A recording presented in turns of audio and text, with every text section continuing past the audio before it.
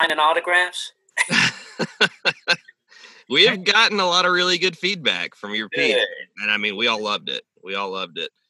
Yeah, I thought it came together well. I posted it. Let's see, I haven't checked. I posted it on Facebook. Hello?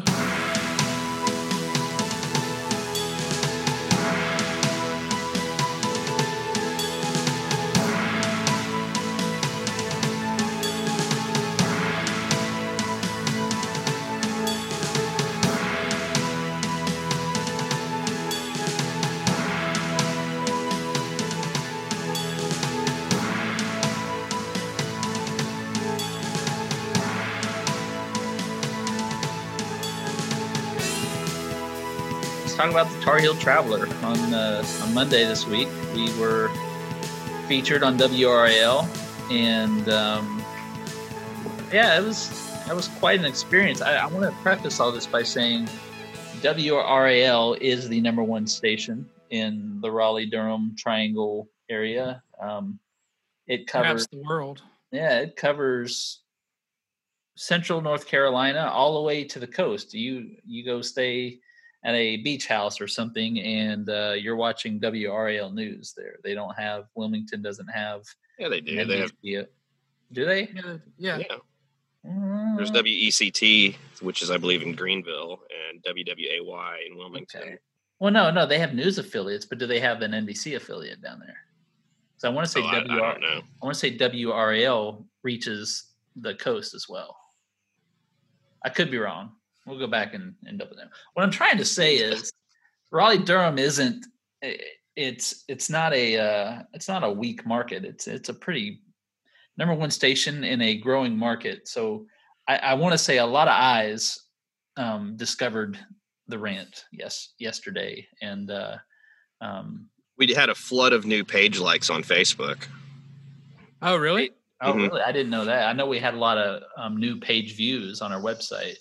Oh, hey, the pressure's on. So WECT is the NBC affiliate for Wilmington. Whatever. Just maybe, trying to. Maybe I'm thinking of something else. No, but this is a station with a global reach. If you go stay in Osaka, Japan, you're watching WRAL. But WRAL is one of the largest affiliates in the country. I think their claim to fame, they were the first one to have a website. I don't know, but they had, when they switched from CBS to NBC like 2 years ago, it was a big deal because CBS was losing a large affiliate. Yeah. Yeah. Well, our guest on this week's podcast is Scott Mason. He is the Tar Heel Traveler, and we just finished interviewing him, which you'll hear shortly. But great interview. But we're going to talk about his segment on this part of the podcast because we all got to see it, and I want to ask both of you.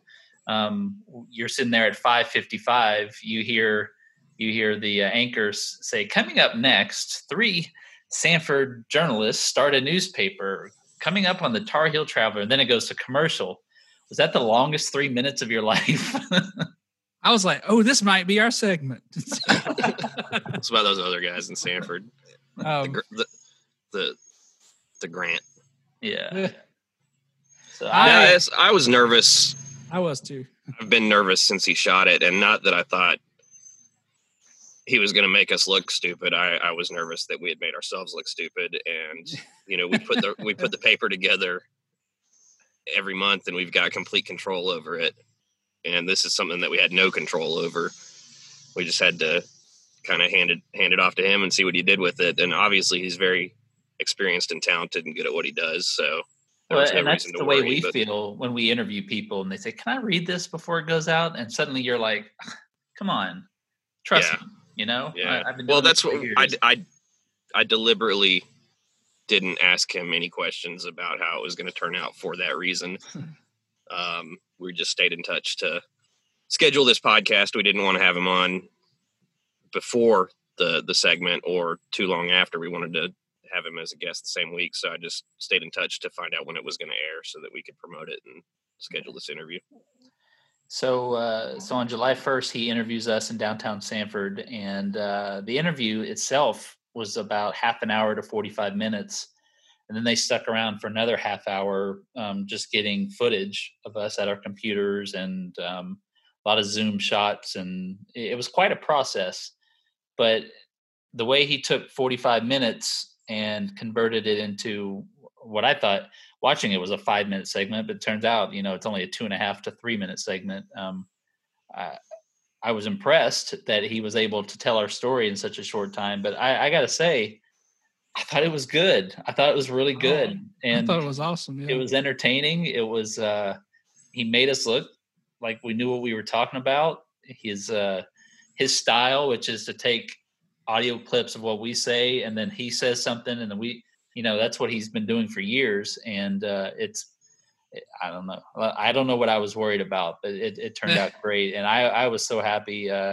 My wife was watching it with me, and we were on our way back from Wilmington, actually.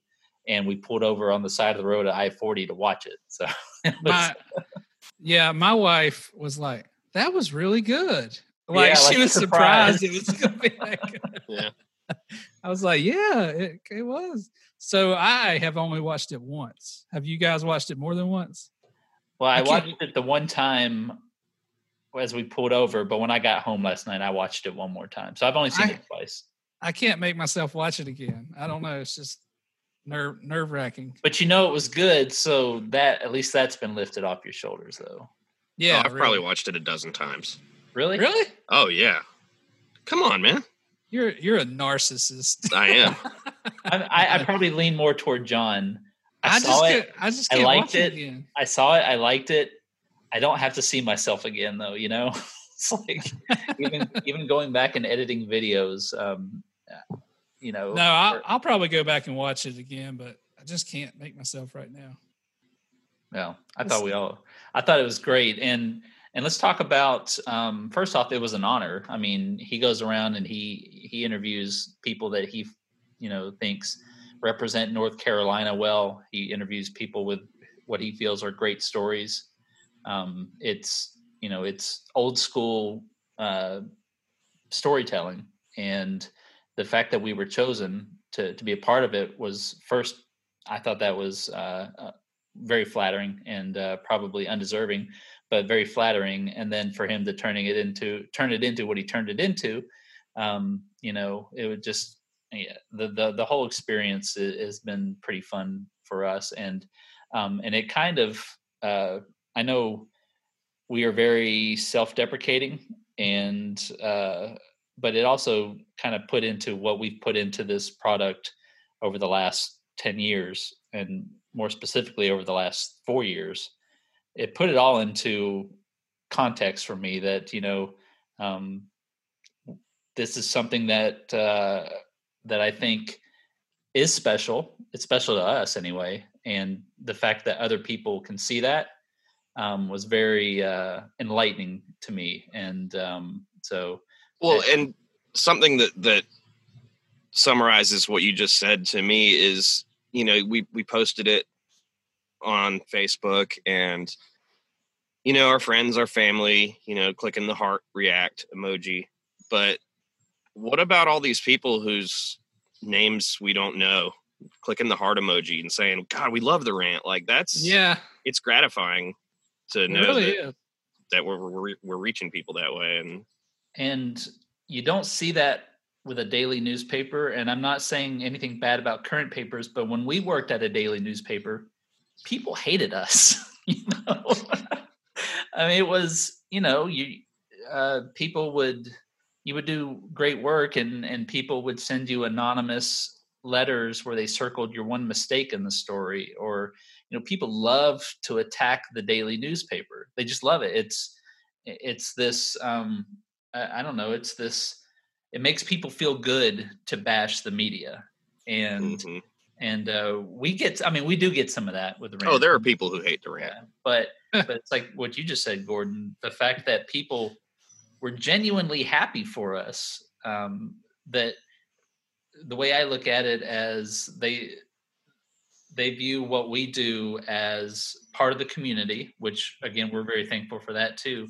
And so for us to be featured was also for their community to be featured, or for something that they like to get any kind of notoriety, a good publicity.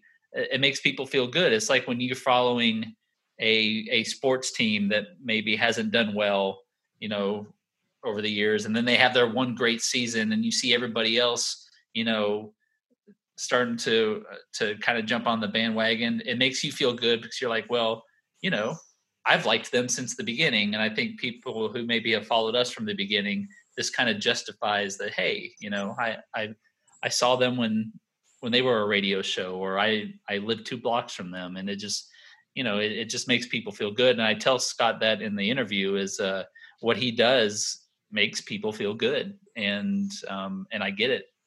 I get it. Not that I didn't get it before, but to be on the other side of it, it feels pretty good. I feel like we should have given a little more props to Brandon because he's done so much work. He's worked really hard. And yeah, Brandon's been a big part of this. For those of you listening, Brandon is our advertising guy, and he does a really amazing job. And we wouldn't be here without him. So it's funny the very John, first. Why did you say when Scott invited the 4 of us? Why did you say no Brandon under any circumstances? Brandon's there, I will not be there. I have my reasons. Singing a different tune now. No, I did not. When we first began talking about the idea of doing a print product, we knew we needed somebody to sell the ads because that's just not in our skill set. Excuse me. And I went with Brandon on a lot of the early calls before we had a product to show to people. And my job was to kind of explain what it was we were doing and what we thought it would look like. And we fell into a rhythm because I'm terrible at asking for money, but Brandon is great at it. And I would describe what we were about to do, and then I would look down at my feet while Brandon made the ask. So, because it's so uncomfortable for me. You were like me, Gordon. I'd have been like, well, so you can advertise with us, but if you don't want to, I completely understand. Yeah, right. Yeah. I wouldn't advertise with us. Yeah. I totally wouldn't do this. But the point is he's very, very good at it, and he's a professional, and he knows how to ask, and he's not uncomfortable doing it. And that's not to say that we haven't been told no by some people.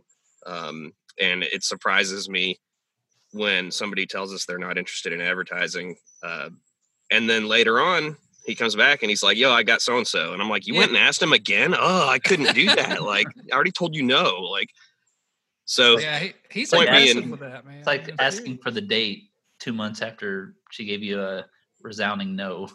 Right. Yeah. Right. So the point being, he's very good at what he does. Well, the reason we were featured is because we got back into the print industry, and we don't get back into the print industry without Brandon. So yeah. Part of the Scott story was the fact that we started together, back in the newspaper. And so I do want to point out the one glaring mistake in the story, though. The headline, it says 3 best friends start a newspaper. While we are friendly, and while we are we do get along and we hang out. Oh, get over it. This is a partnership of convenience and nothing more. Well, I was going to say, I'd hardly say best friends. And it's no offense to you guys. Best friends are something you develop early in life. And, so. You guys aren't my best friends? John, you and I live together. I'd say you guys are up there. You guys are up there. Now I got nothing. Like 2nd or 3rd tier on my friendship. Oh my God. Well, I mean, this y'all agree we have to put the wives first, though? The wives, you have to tell you she's your best friend, right? I don't know. I think Cameron's my best friend. Okay. Well, and he don't even like me. Right, wife and children, best friends. And then you've got the 2nd tier, which is people you grew up with. And then you've got the 3rd tier of people you met later in life. And maybe you guys are in the 3rd tier. Oh. Well, it's weird, like better friends, not best friends. Like 3rd place is 2nd loser. It's been a little over 10 years now, but we just kept talking after you fired me, Billy. Ah, damn it. Good screaming, everybody.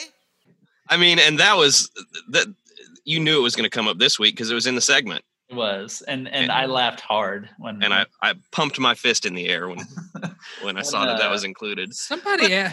Clara asked me. No, yeah, I think Clara asked me why Billy fired Gordon after the segment. Yeah, Haley asked me the same thing, and that's not something I want to get on here, but I will say that it wasn't personal. Well, I just, I did want to bring it up in the interview with him, not as part of this joke I have where I remind you that you fired me, but I think it's an important part of the Rant story. You said it off camera originally to him, and I think he brought it up in the interview. Yeah. Because you said it off camera jokingly, I think. And then, the Scott Mason, I like that light bulb went off and brought it up during the interview. Well, when that happened, I think there was an episode of the Rant that you guys did without me. And I remember you addressing it sort of. You said Gordon's not here and we're not going to get into why, but I don't know. You said something nice. And then I think you called me and you were like, hey, do you want to come on the radio show again next week? And I was like, well, I'm not doing anything else. You're damn right you're not. And just like that, I mean, I was still on the Rant, and I probably had more freedom at that point to say whatever the hell I wanted. I said, we can't pay you, Gordon, but you No, like I said, the reasons for that, I you guys know, I've told you, and I can't talk about it publicly without having people whatever. It doesn't matter. It's disagree with me, but it happened, and the Gordon community put me through the ringer for a good month after that. The Gordon community. I became a pariah in this city, and so I really just had to get you back just for my own well-being. But so, here we are with a print product 10 years later. Hard Here Traveler, yeah. So it was great, and Scott's interview is great. I guess now is a good point to plug in that interview right now, and here it is.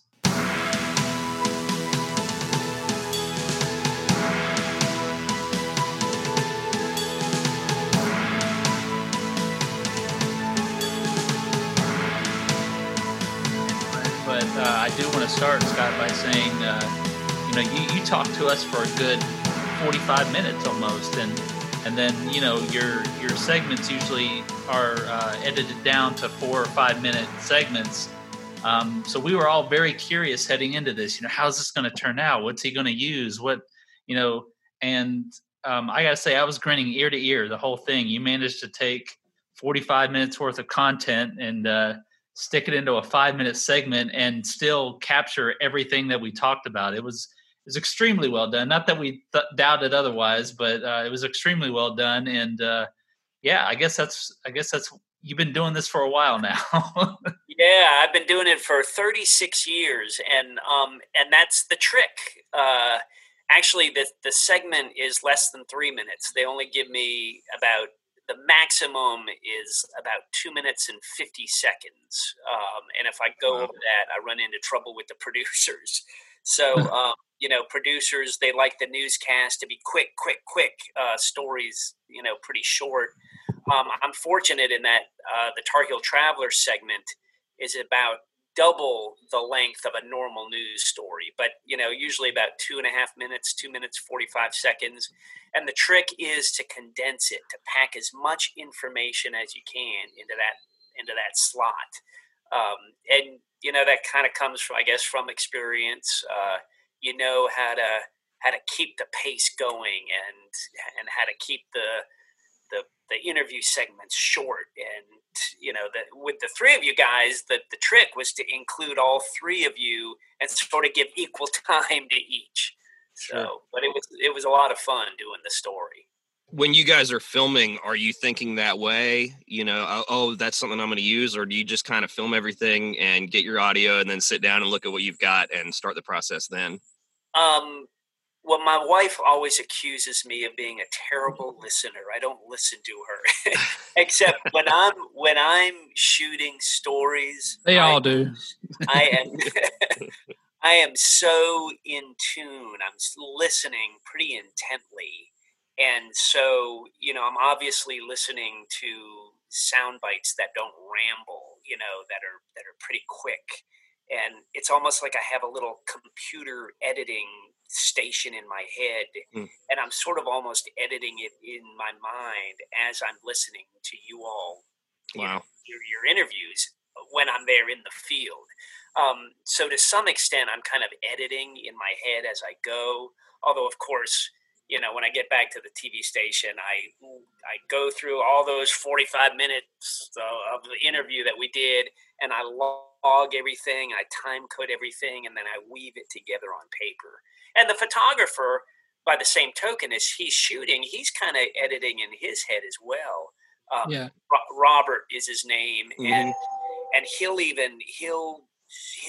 zoom in when he knows that something good's coming, or he'll do these camera moves, and in a way editing in the field as well. I noticed that some of those swelling shots. Now some of that we do post, we do editing. We'll do a quick zoom here or that kind of thing, but a lot of times he does it in the field. That we've actually introduced you yet. So we're talking with Scott Mason, WRAL's Tar Heel Traveler. And of course, most of the people that listen to us realize by now that the reason is yesterday on Monday, we had a Tar Heel Traveler segment on us, the Rant air. And we were telling you before we started recording, Scott, that we got just such tremendous feedback from people that follow us and people who are genuinely happy that we appeared on it. And I think the reason they're genuinely happy is because your segment has become such a well-loved mainstay, I guess, in North Carolina. I grew up in Texas, and I compare it to what Bob Phillips, I don't know if you've heard the name Bob Phillips, but he was the Texas country reporter for decades. And just, you're in people's living rooms every night, and then there's just so much love that develops over years when you're doing this. And so I want to start by asking, how do you become the Tar Heel Traveler? I imagine when you got into broadcasting, maybe that wasn't what you thought was going to happen. Well, even as a little kid, I kind of always knew what I wanted to do. I just had always loved to write, and I would throw tennis balls against my garage door as a little boy, and I'd always pretend I was the play-by-play man. And so I really kind of always knew I wanted to go into broadcasting. So I studied journalism in college, graduated, went right into TV, basically covering hard news. I was covering murders and fires and car wrecks, kind of the news of the day.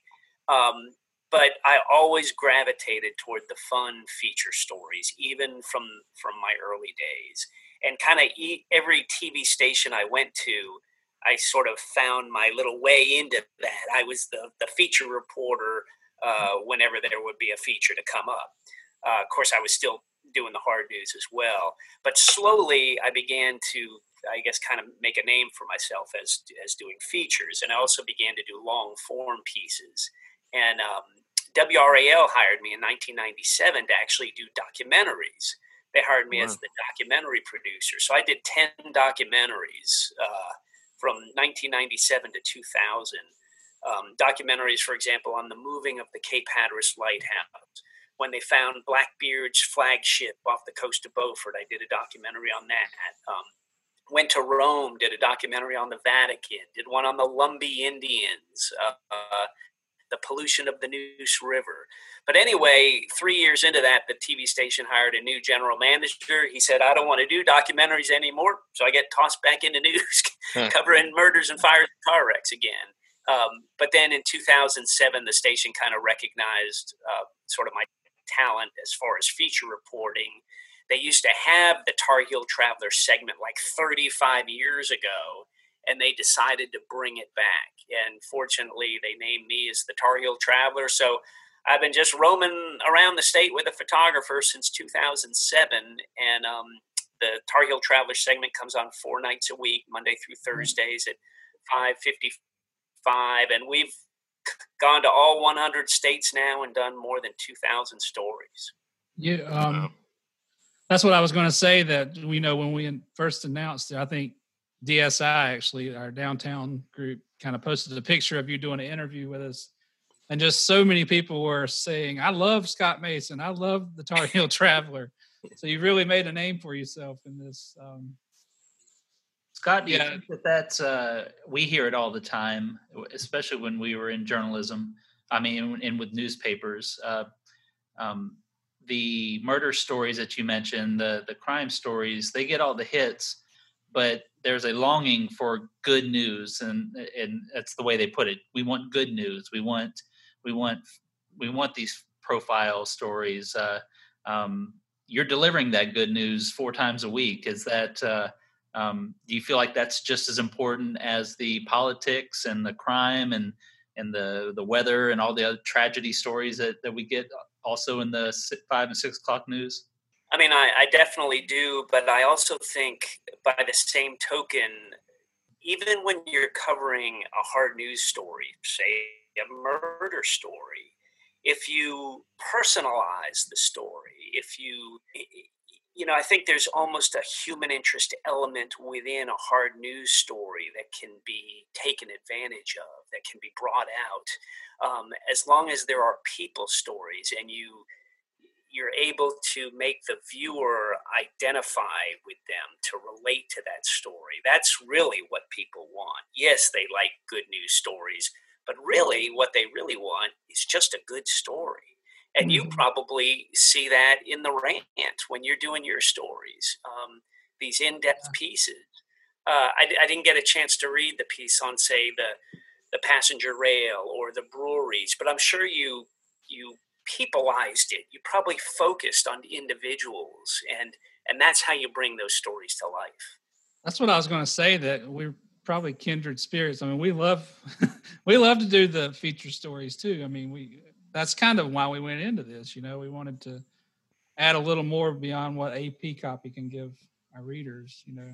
Well, that's the thing. I think TV news and really news in general, the feature reporting has really gone by the wayside. I mean, I remember when a lot of states had, these sort of traveling reporters, and just one by one, they've gone away. I may be the only full-time feature TV reporter in the nation. Who's doing a segment regularly. I know there's a guy in Minneapolis who's really good, but and I think he calls his the land of 10,000 lakes, and he's very talented. But I think he only does one story every couple of weeks, and then the rest of the time he's doing general news. Who were your inspirations? You say there's few of you left, but growing up, what broadcasters did you try to emulate when you were tossing the ball against the wall? Well, I have a kind of a funny story about that. When I was probably 8 years old, 9 years old, I remember this distinctly. It was one night around, it was about almost 6:30. And I was in my parents' bedroom, and they were getting ready to go to dinner, and they were going out somewhere, and they were getting dressed, and they had a TV in the bedroom, and I was watching the TV. And a Charles Kuralt story came on. He was with CBS News. Charles Kuralt roamed the whole country telling feature stories. And I watched his story. It was the end of the 6 o'clock news. And after the story ended, I pointed to the TV and I said, I want to do what he does. And my parents looked over at me and they're like, what's he talking about? But Kuralt was definitely my great inspiration. And really, from my earliest days, I remember thinking, I want to be a reporter on that CBS Sunday morning program. I want to do those feature stories. I actually got a chance to meet Kuralt twice. Once briefly, and he gave me his autograph, and another a little bit longer time, and we had that time to talk. And I would actually send him tapes over the years. I don't know if he ever saw the tapes, but Kuralt, he wrote simply, and he had that great voice. And another kind of fun story, at WRAL, probably, I've been doing the Tar Heel Traveler for 13 years, so this was probably about 17 years ago. I was back in our archives where all the old tapes are kept, and I was trying to find a story back in there. And on the bottom shelf of this little used shelf, there was this tape. It was in black, and it was, I mean, real literally had dust all over it, and it said Kuralt on the binder.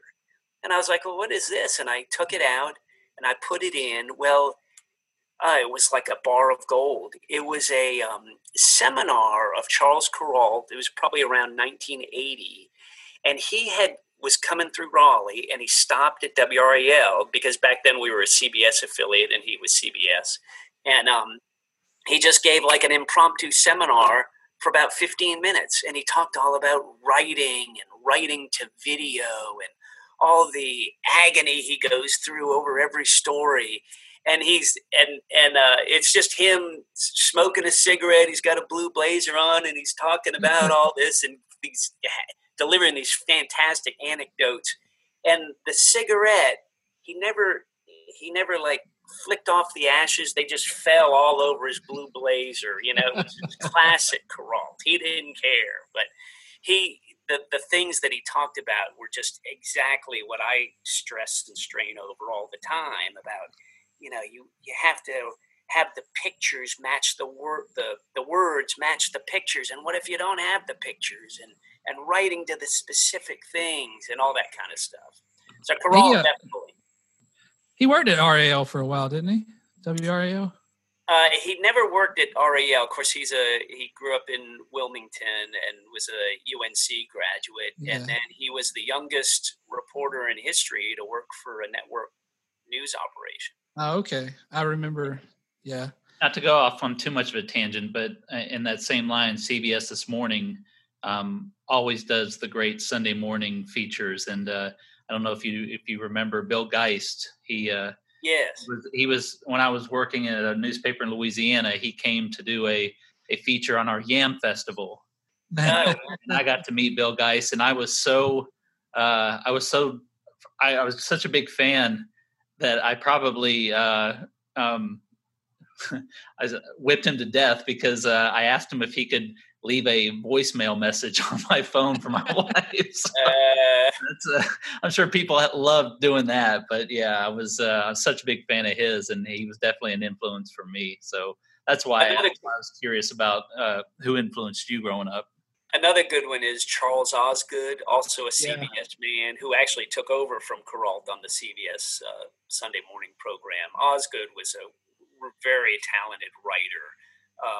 Read the poem that he wrote. It's called Pretty Good. That's a great poem. I've actually used excerpts of that in graduation speeches and that kind of thing. So how often do people come up to you and say, hey, I got a great story for you? Does that happen every day?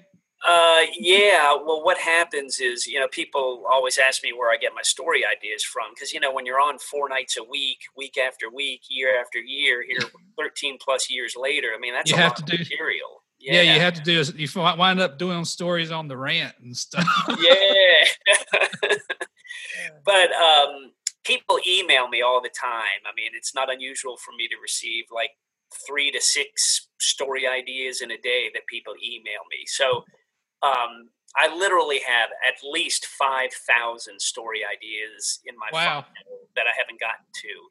And really, that's a pretty conservative estimate. It honestly might be closer to 10,000 story ideas. Do you get a lot of... They roll in. Do you get a lot of pitches, though, like business pitches, people? Well, yeah, you have to be careful because sometimes a business just wants publicity. Yeah. They basically want a TV commercial, and so they'll say, "Hey, well, we've got a story. Why don't you come and look at all the great things we have?" So you have to kind of sort through those. Yeah. So you interviewed us on July 1st, and it was several weeks later. So how many stories are you juggling at the same time? You probably have 5 or 10 that you're working on right now. Right. I try to. So the whole key is to keep a stockpile of stories. We try to work in advance to some extent, just because it helps lessen the stress as far as editing. really shooting the story is the easiest part. It takes about 2 hours to shoot a story, give or take. And then it's the writing. It takes me a good 4 to 5 hours, I'd say, to go through all those interviews and then weave it together on paper. And then it takes Robert, the photographer, probably 4 to 5 hours to edit it. So we're talking at least 10 hours per 2.5 minute story. So it really is time consuming. So if you can have that stockpile of stories and kind of work in advance, that helps. So yeah, I probably have about 10 stories that still need to be written. And we don't shoot stories every day. What we do is shoot in bunches. So we generally save the early part of the week, Monday, Tuesday, Wednesday, for writing and editing, and then shoot Thursday and Friday. But when we shoot those days, we're not just shooting one story Thursday, one story Friday. No, we're shooting like 3 stories Thursday, 3 stories Friday. See, right. If you give up 4 stories a week, you feel like you have to shoot at least 4 stories a week to keep pace. Now, it doesn't happen that way all the time. One week you might shoot 1 story.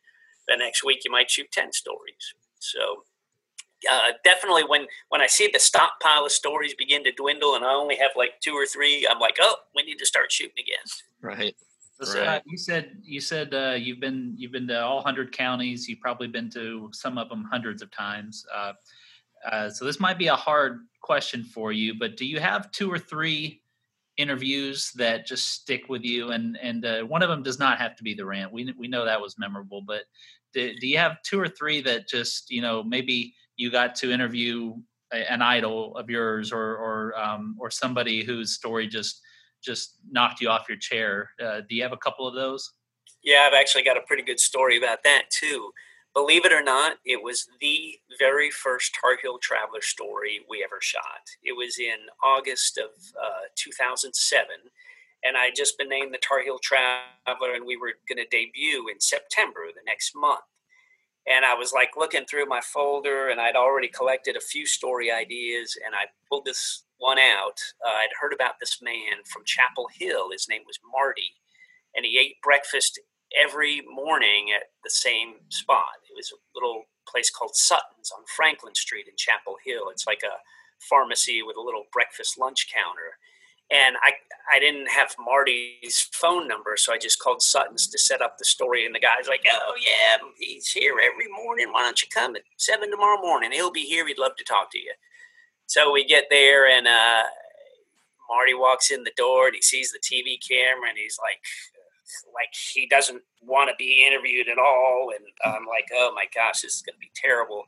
And I sat down and ate breakfast with him, and he started chatting, and it was sort of a signal that, hey, we're just going to take our time and listen to his story. Well, Marty's story, he was in his probably mid-60s, and he was born without arms. So he's sitting there eating breakfast with his feet. And, I mean, it was amazing. So I asked him all about growing up without arms and how did he get around.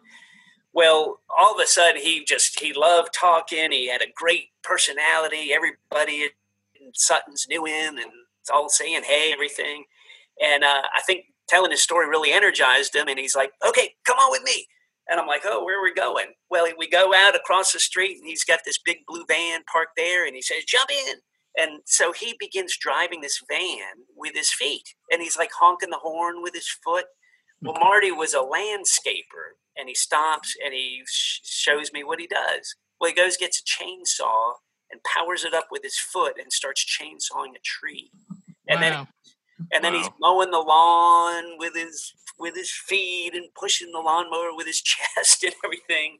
It was amazing. And we spent a good bit of the day with him, and I just felt like I got to know him, and that was the very first Tar Heel Traveler story.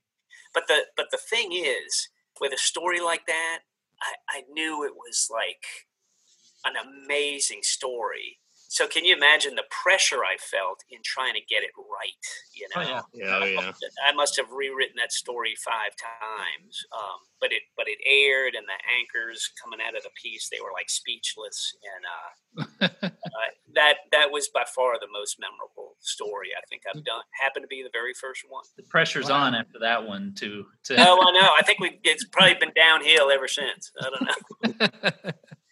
But yeah, that's the kind of the fun thing about the job is you run into surprises all the time. You know, you think, oh, well, this is a pretty good story, and then it becomes a great story. You know, it takes a turn that you didn't see, that you didn't foresee. Now, by the same token, you might go in thinking, oh, this is a great story, and it takes a turn, and it's not such a good story. But you learn to improvise, and you learn to make it work. Mm-hmm. Right. That's fascinating. You know, I think you would be amazed at the process. I think the public generally thinks we go out and shoot these stories, and then we come back and it's already edited and ready to go. But the amount of stress and strain and work that goes into putting these pieces together, and especially if you're doing a complicated piece. For example, the day that we interviewed you, did the story on the Rant, later that day, we left you and went to Southern Pines to do a story on this fitness class, place called Forte Fitness. Saw that one. They were affected by the coronavirus, so they were doing all their fitness classes outside. Well, you know, there are like 25 women in this fitness class, and the lady doing the class, and they have music pumping. So I must have interviewed, I think I did 10 interviews there. Plus I had the instructor mic'd. So here I go back to the TV station. I'm having to listen to all those little beats of the music and log them and figure out, okay, I want this little section of the music here. And then the instructor giving all those instructions, I had to write all that stuff down, and then the interviews, and then weave it all together. So sometimes it takes hours and hours.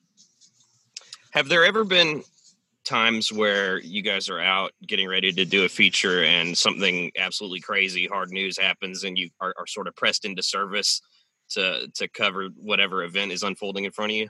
I've got a great story for that too. In the early days of the Tar Heel Traveler, we were we happened to be going east. We were in Johnston County, and the great thing about the Tar Heel Traveler is we have like complete and utter freedom. Robert and I, we just kind of decide what stories we're going to do, when we're going to do them, where we're going to go. Well, we're driving to our story in Johnston County. All of a sudden, we get a phone call from the assignment desk, which is kind of really strange that they'd be calling us. Mm-hmm. So I answer the phone, and the lady on the assignment desk says, "Where are you guys? We have an emergency. Are you in Johnston County by any chance?" I'm like, "Yeah, well, we are in Johnston County. We're on our way to the story." And she says, "Well, we have just gotten a report of a bomb that's on a train, and the train is heading for the Selma station. Go to Selma right now and see what you can find out." We're like, "Oh my gosh." Well, I mean, it had been a while since I'd been in real news. I felt like I had to put my news hat on again. So we go to the Selma train depot in Selma, North Carolina, right next to Smithfield. And, I jump out of the car, and there's a whole bunch of people there, and trying to find out what's going on. And all of a sudden, I see this crowd around this older man, and he's like, "Oh, yeah, that old train. That train comes in, it leaves Charlotte at 11:21. It gets to Selma here at about 12:22, has 115 passengers on board, and then it goes from here to Asheville. And, oh, yeah, that's the streamliner." And I'm like, "Well, how do you know about all this stuff about the train?" And he's like, "Oh, well, what I do is I pull out my lawn chair here every day, and I just watch the trains. I'm a train watcher." Well, the guy was fascinating. In fact, he was so fascinating, I forgot all about the bomb on the train that was coming in. But actually, it happened to be a false alarm, and there was no bomb. But I did get that man's name and number, and 2 weeks later, I went and did a story on him watching the trains. So you talk about a twist, man. Yeah, you got a Tar Heel Traveler out of it. Yeah. But there are, we have been pressed into hurricanes. When hurricanes hit, it's all hands on deck. Was it Florence 3 years ago? Robert and I were camped in Fayetteville for 10 straight days, and we worked a late shift. I'm sorry. We worked a late shift, and we were working from like 2 p.m. till about midnight, which usually lasted till about 2 a.m. And for 10 straight nights, we ate at a Waffle House every night. It was the only restaurant open. Well, so Scott, we really appreciate you joining us on our podcast. I think we've kept you longer than we said we would need you for. But I did have one more question, and it's just mostly out of curiosity for us. You do get all these great story pitches, and you do phenomenal work. But I think you told us while you were talking to us how you heard about the Rant. But we were just curious why you thought that was a story, and how do you think it turned out? No, I think we were perplexed. The way, if I remember correctly, I had done this story on Margaret Murchison, the radio personality in Sanford, many years ago, and her name. Oh, I know. I think I saw where her sister had died of the coronavirus. And so I Googled Margaret Murchison, and then that led me to the Rant because you had done that podcast with her. And then I started reading about the Rant, and it was, 3 guys, and they were at the Sanford Herald, and they left their jobs. And on your website, somebody had written a little comment and said, somebody should do a story on the Rant. You guys are a great story. In fact, that comment is still on there. And that kind of got me thinking, that sort of got me thinking, well, maybe these 3 guys are a pretty good story. Yeah. It's probably one of us. You should probably do a story about this, Scott Mason. Yeah. Just so everybody knows, this was not pitched by us. We were not trying to promote our business. However, it did wonders for our business already within a day, and just to show the power of broadcast journalism, we've got people all over the country, family members and friends who are congratulating us and sharing this video, and it's been really fun for us this past day. And so we just want you to know that you certainly do bring a lot of joy to people with what you do, and we're all still pretty giddy about having seen ourselves look somewhat professional on TV. So we just really appreciate it. Yeah, and Billy, thanks for sending me those pictures, because the pictures that you sent that we included in the piece were incredibly helpful. And I told myself there was some way, somehow, I was going to get you guys eating tacos into the store. Yeah, hungry for news, I think you said. Yeah. Well, Scott Mason, Tar Heel Traveler, you can catch him. I don't have the days in front of me, but definitely on Mondays. But you're on the Facebook. You're all over the internet. People love you. We really appreciate you joining us today, and we wish you continued success. And next time you want to come to Sanford, if you need any help from us, please let us know. Yeah.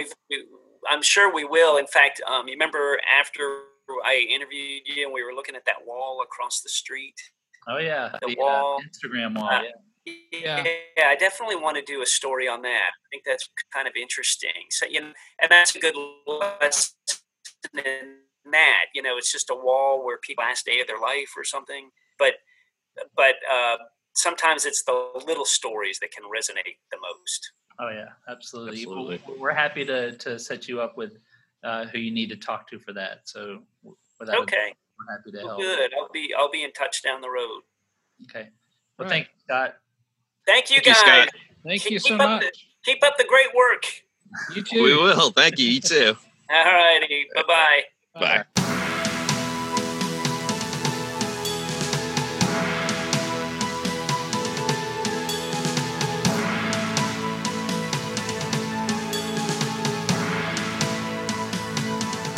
you guys want to talk about the new COVID numbers that came out yesterday? I like how it came out on Monday, yet we were still riding high on the WRAL segment that we almost went ahead and delayed the story for a day because, COVID numbers, we don't want to bring down. Yeah. Also, we were busy. I was returning from a trip and we had other stuff going on.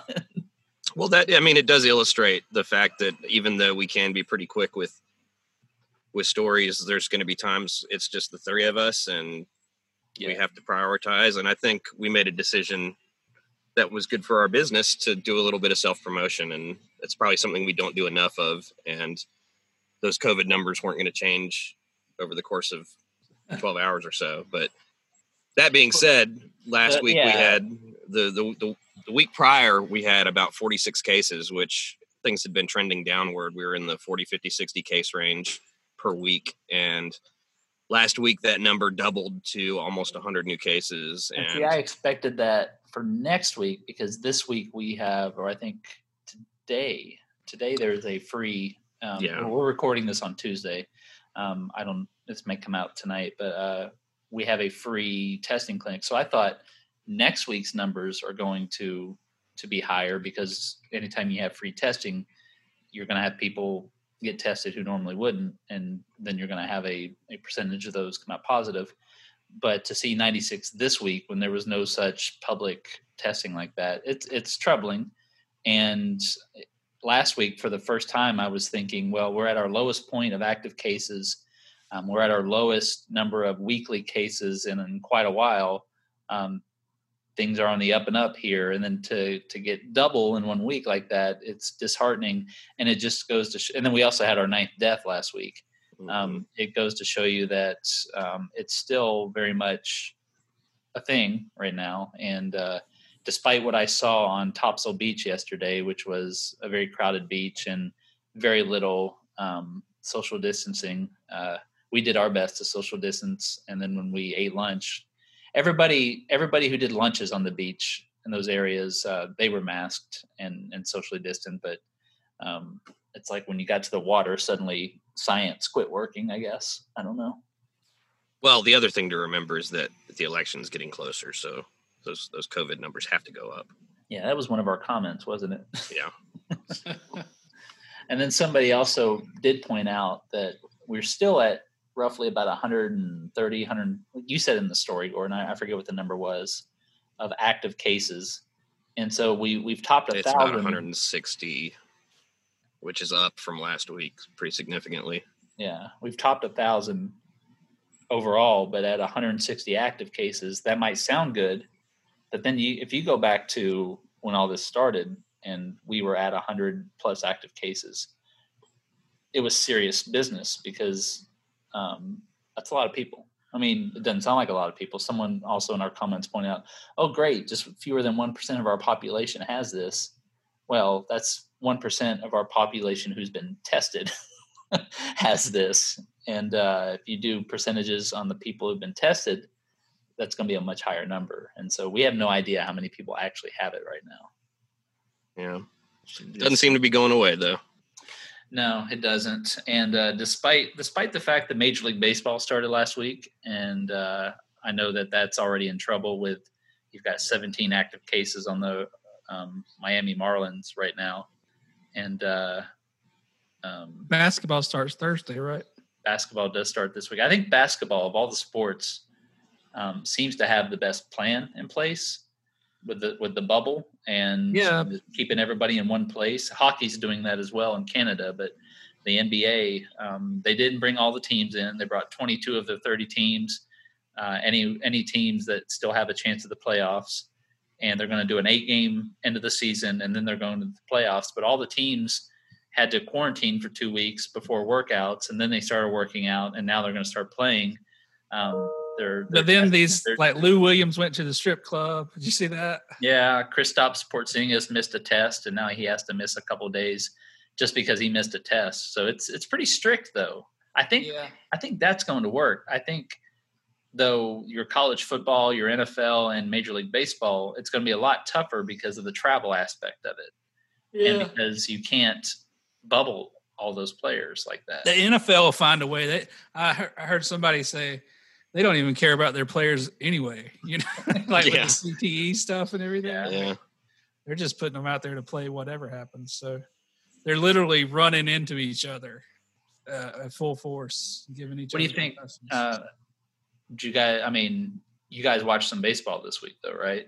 Yeah, I haven't, and not by choice. I signed up for the damn MLB.com account.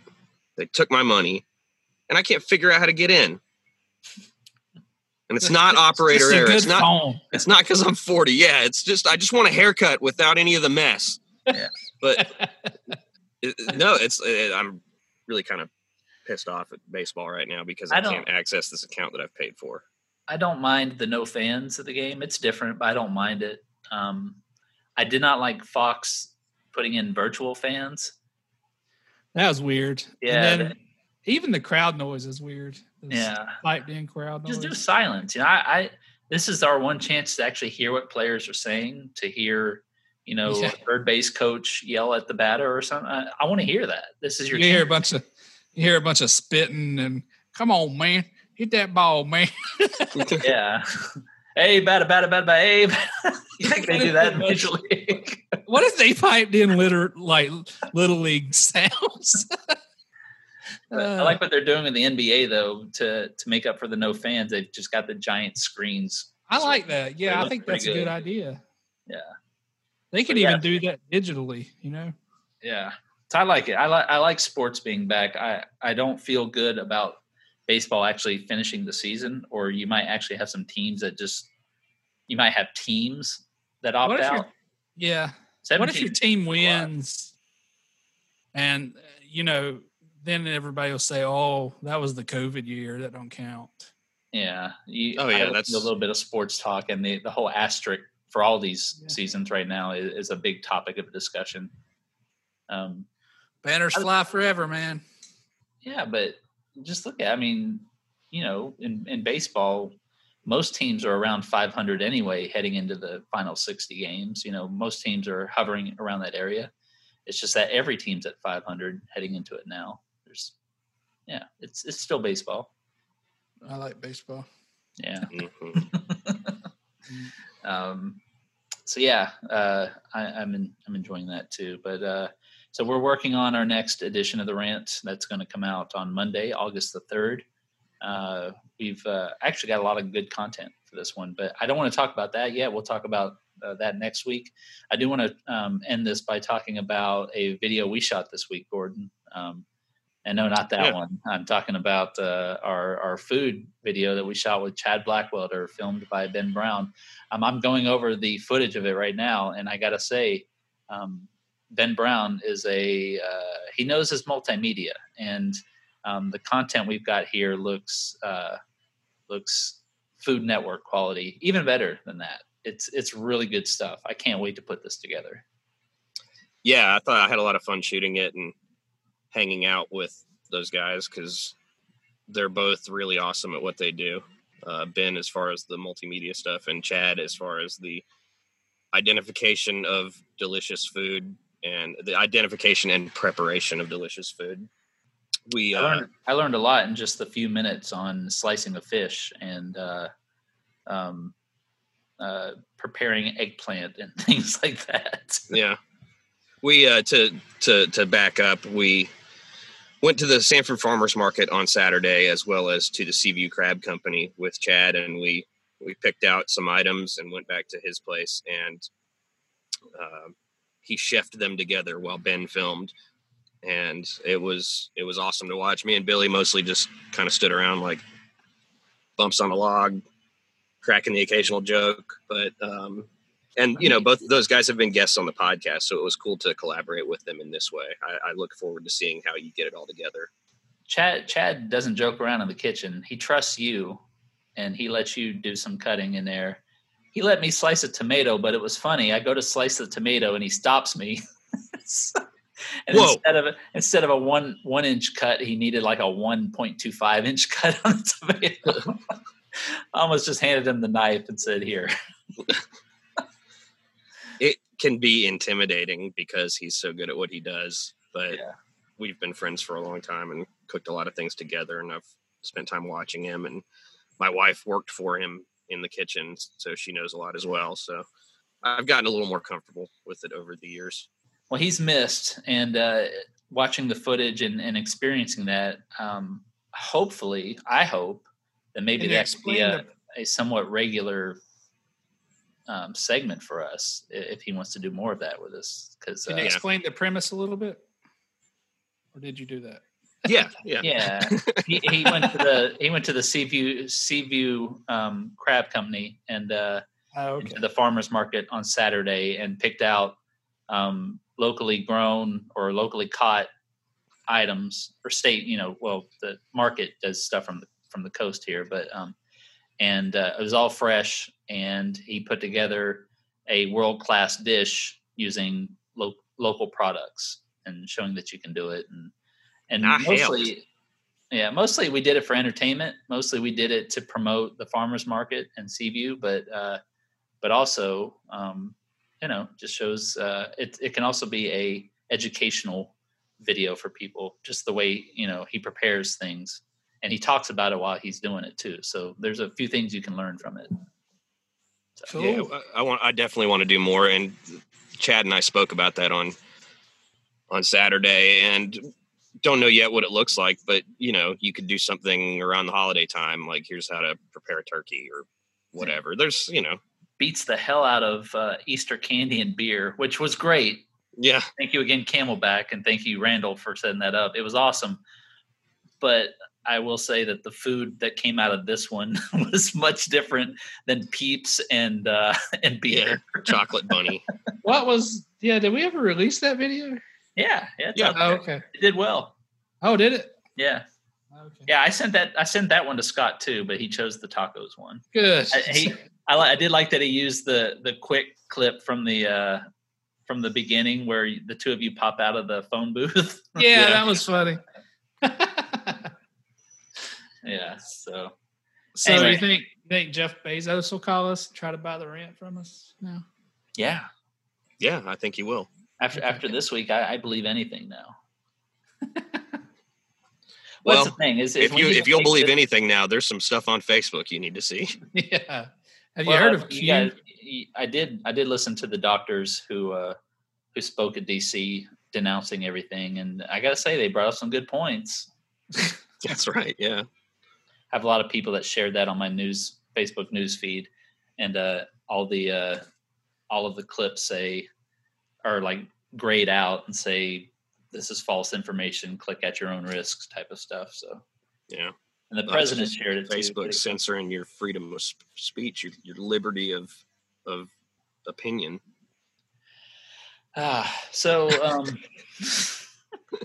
Anyways, yeah, we're running out of time. So, party on. What y'all want to say? How do you want to end this? Let's just end it. Oh, here's something I noticed, and I'm going to do a comparison and hope that WRAL lets us get away with this. Our theme music, which was composed by Ben Brown, goes da da da da da da da da da da da. Yeah, there's a similar. It's just like da da da da da da. It's like almost exactly the same. Yeah, they've had theirs for a lot longer though. Yeah, theirs is pretty old. You think Ben stole it from them? Well, we're gonna have goodbye. Smoke bomb. I mean, when I asked Ben to compose something, I said, "Make it newsy." So no, but it's probably not. It's not very similar. I mean, it's different enough. Here's a point where you can put it side by side. It's to me, it's very hard to steal a song unless you're like Led Zeppelin and like covering blues songs and not giving credit to the men who wrote them. But if you take a riff or a lyric, to me it's almost more of an homage than a theft. Yeah. George Harrison's what song is that? My Sweet Lord was taken from the Rondettes, and I forget what this. What was the name of the song?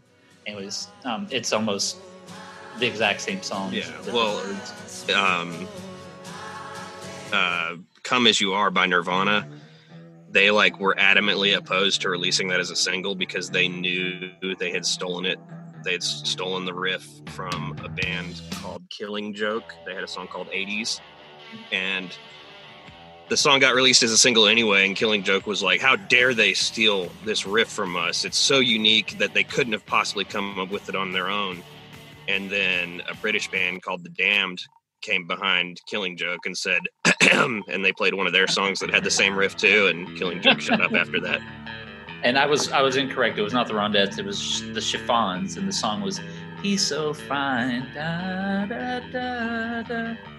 And then George Harrison comes out with the Hallelujah. Yeah. It's Chiffons. Okay, hey, we can end this now. Bye.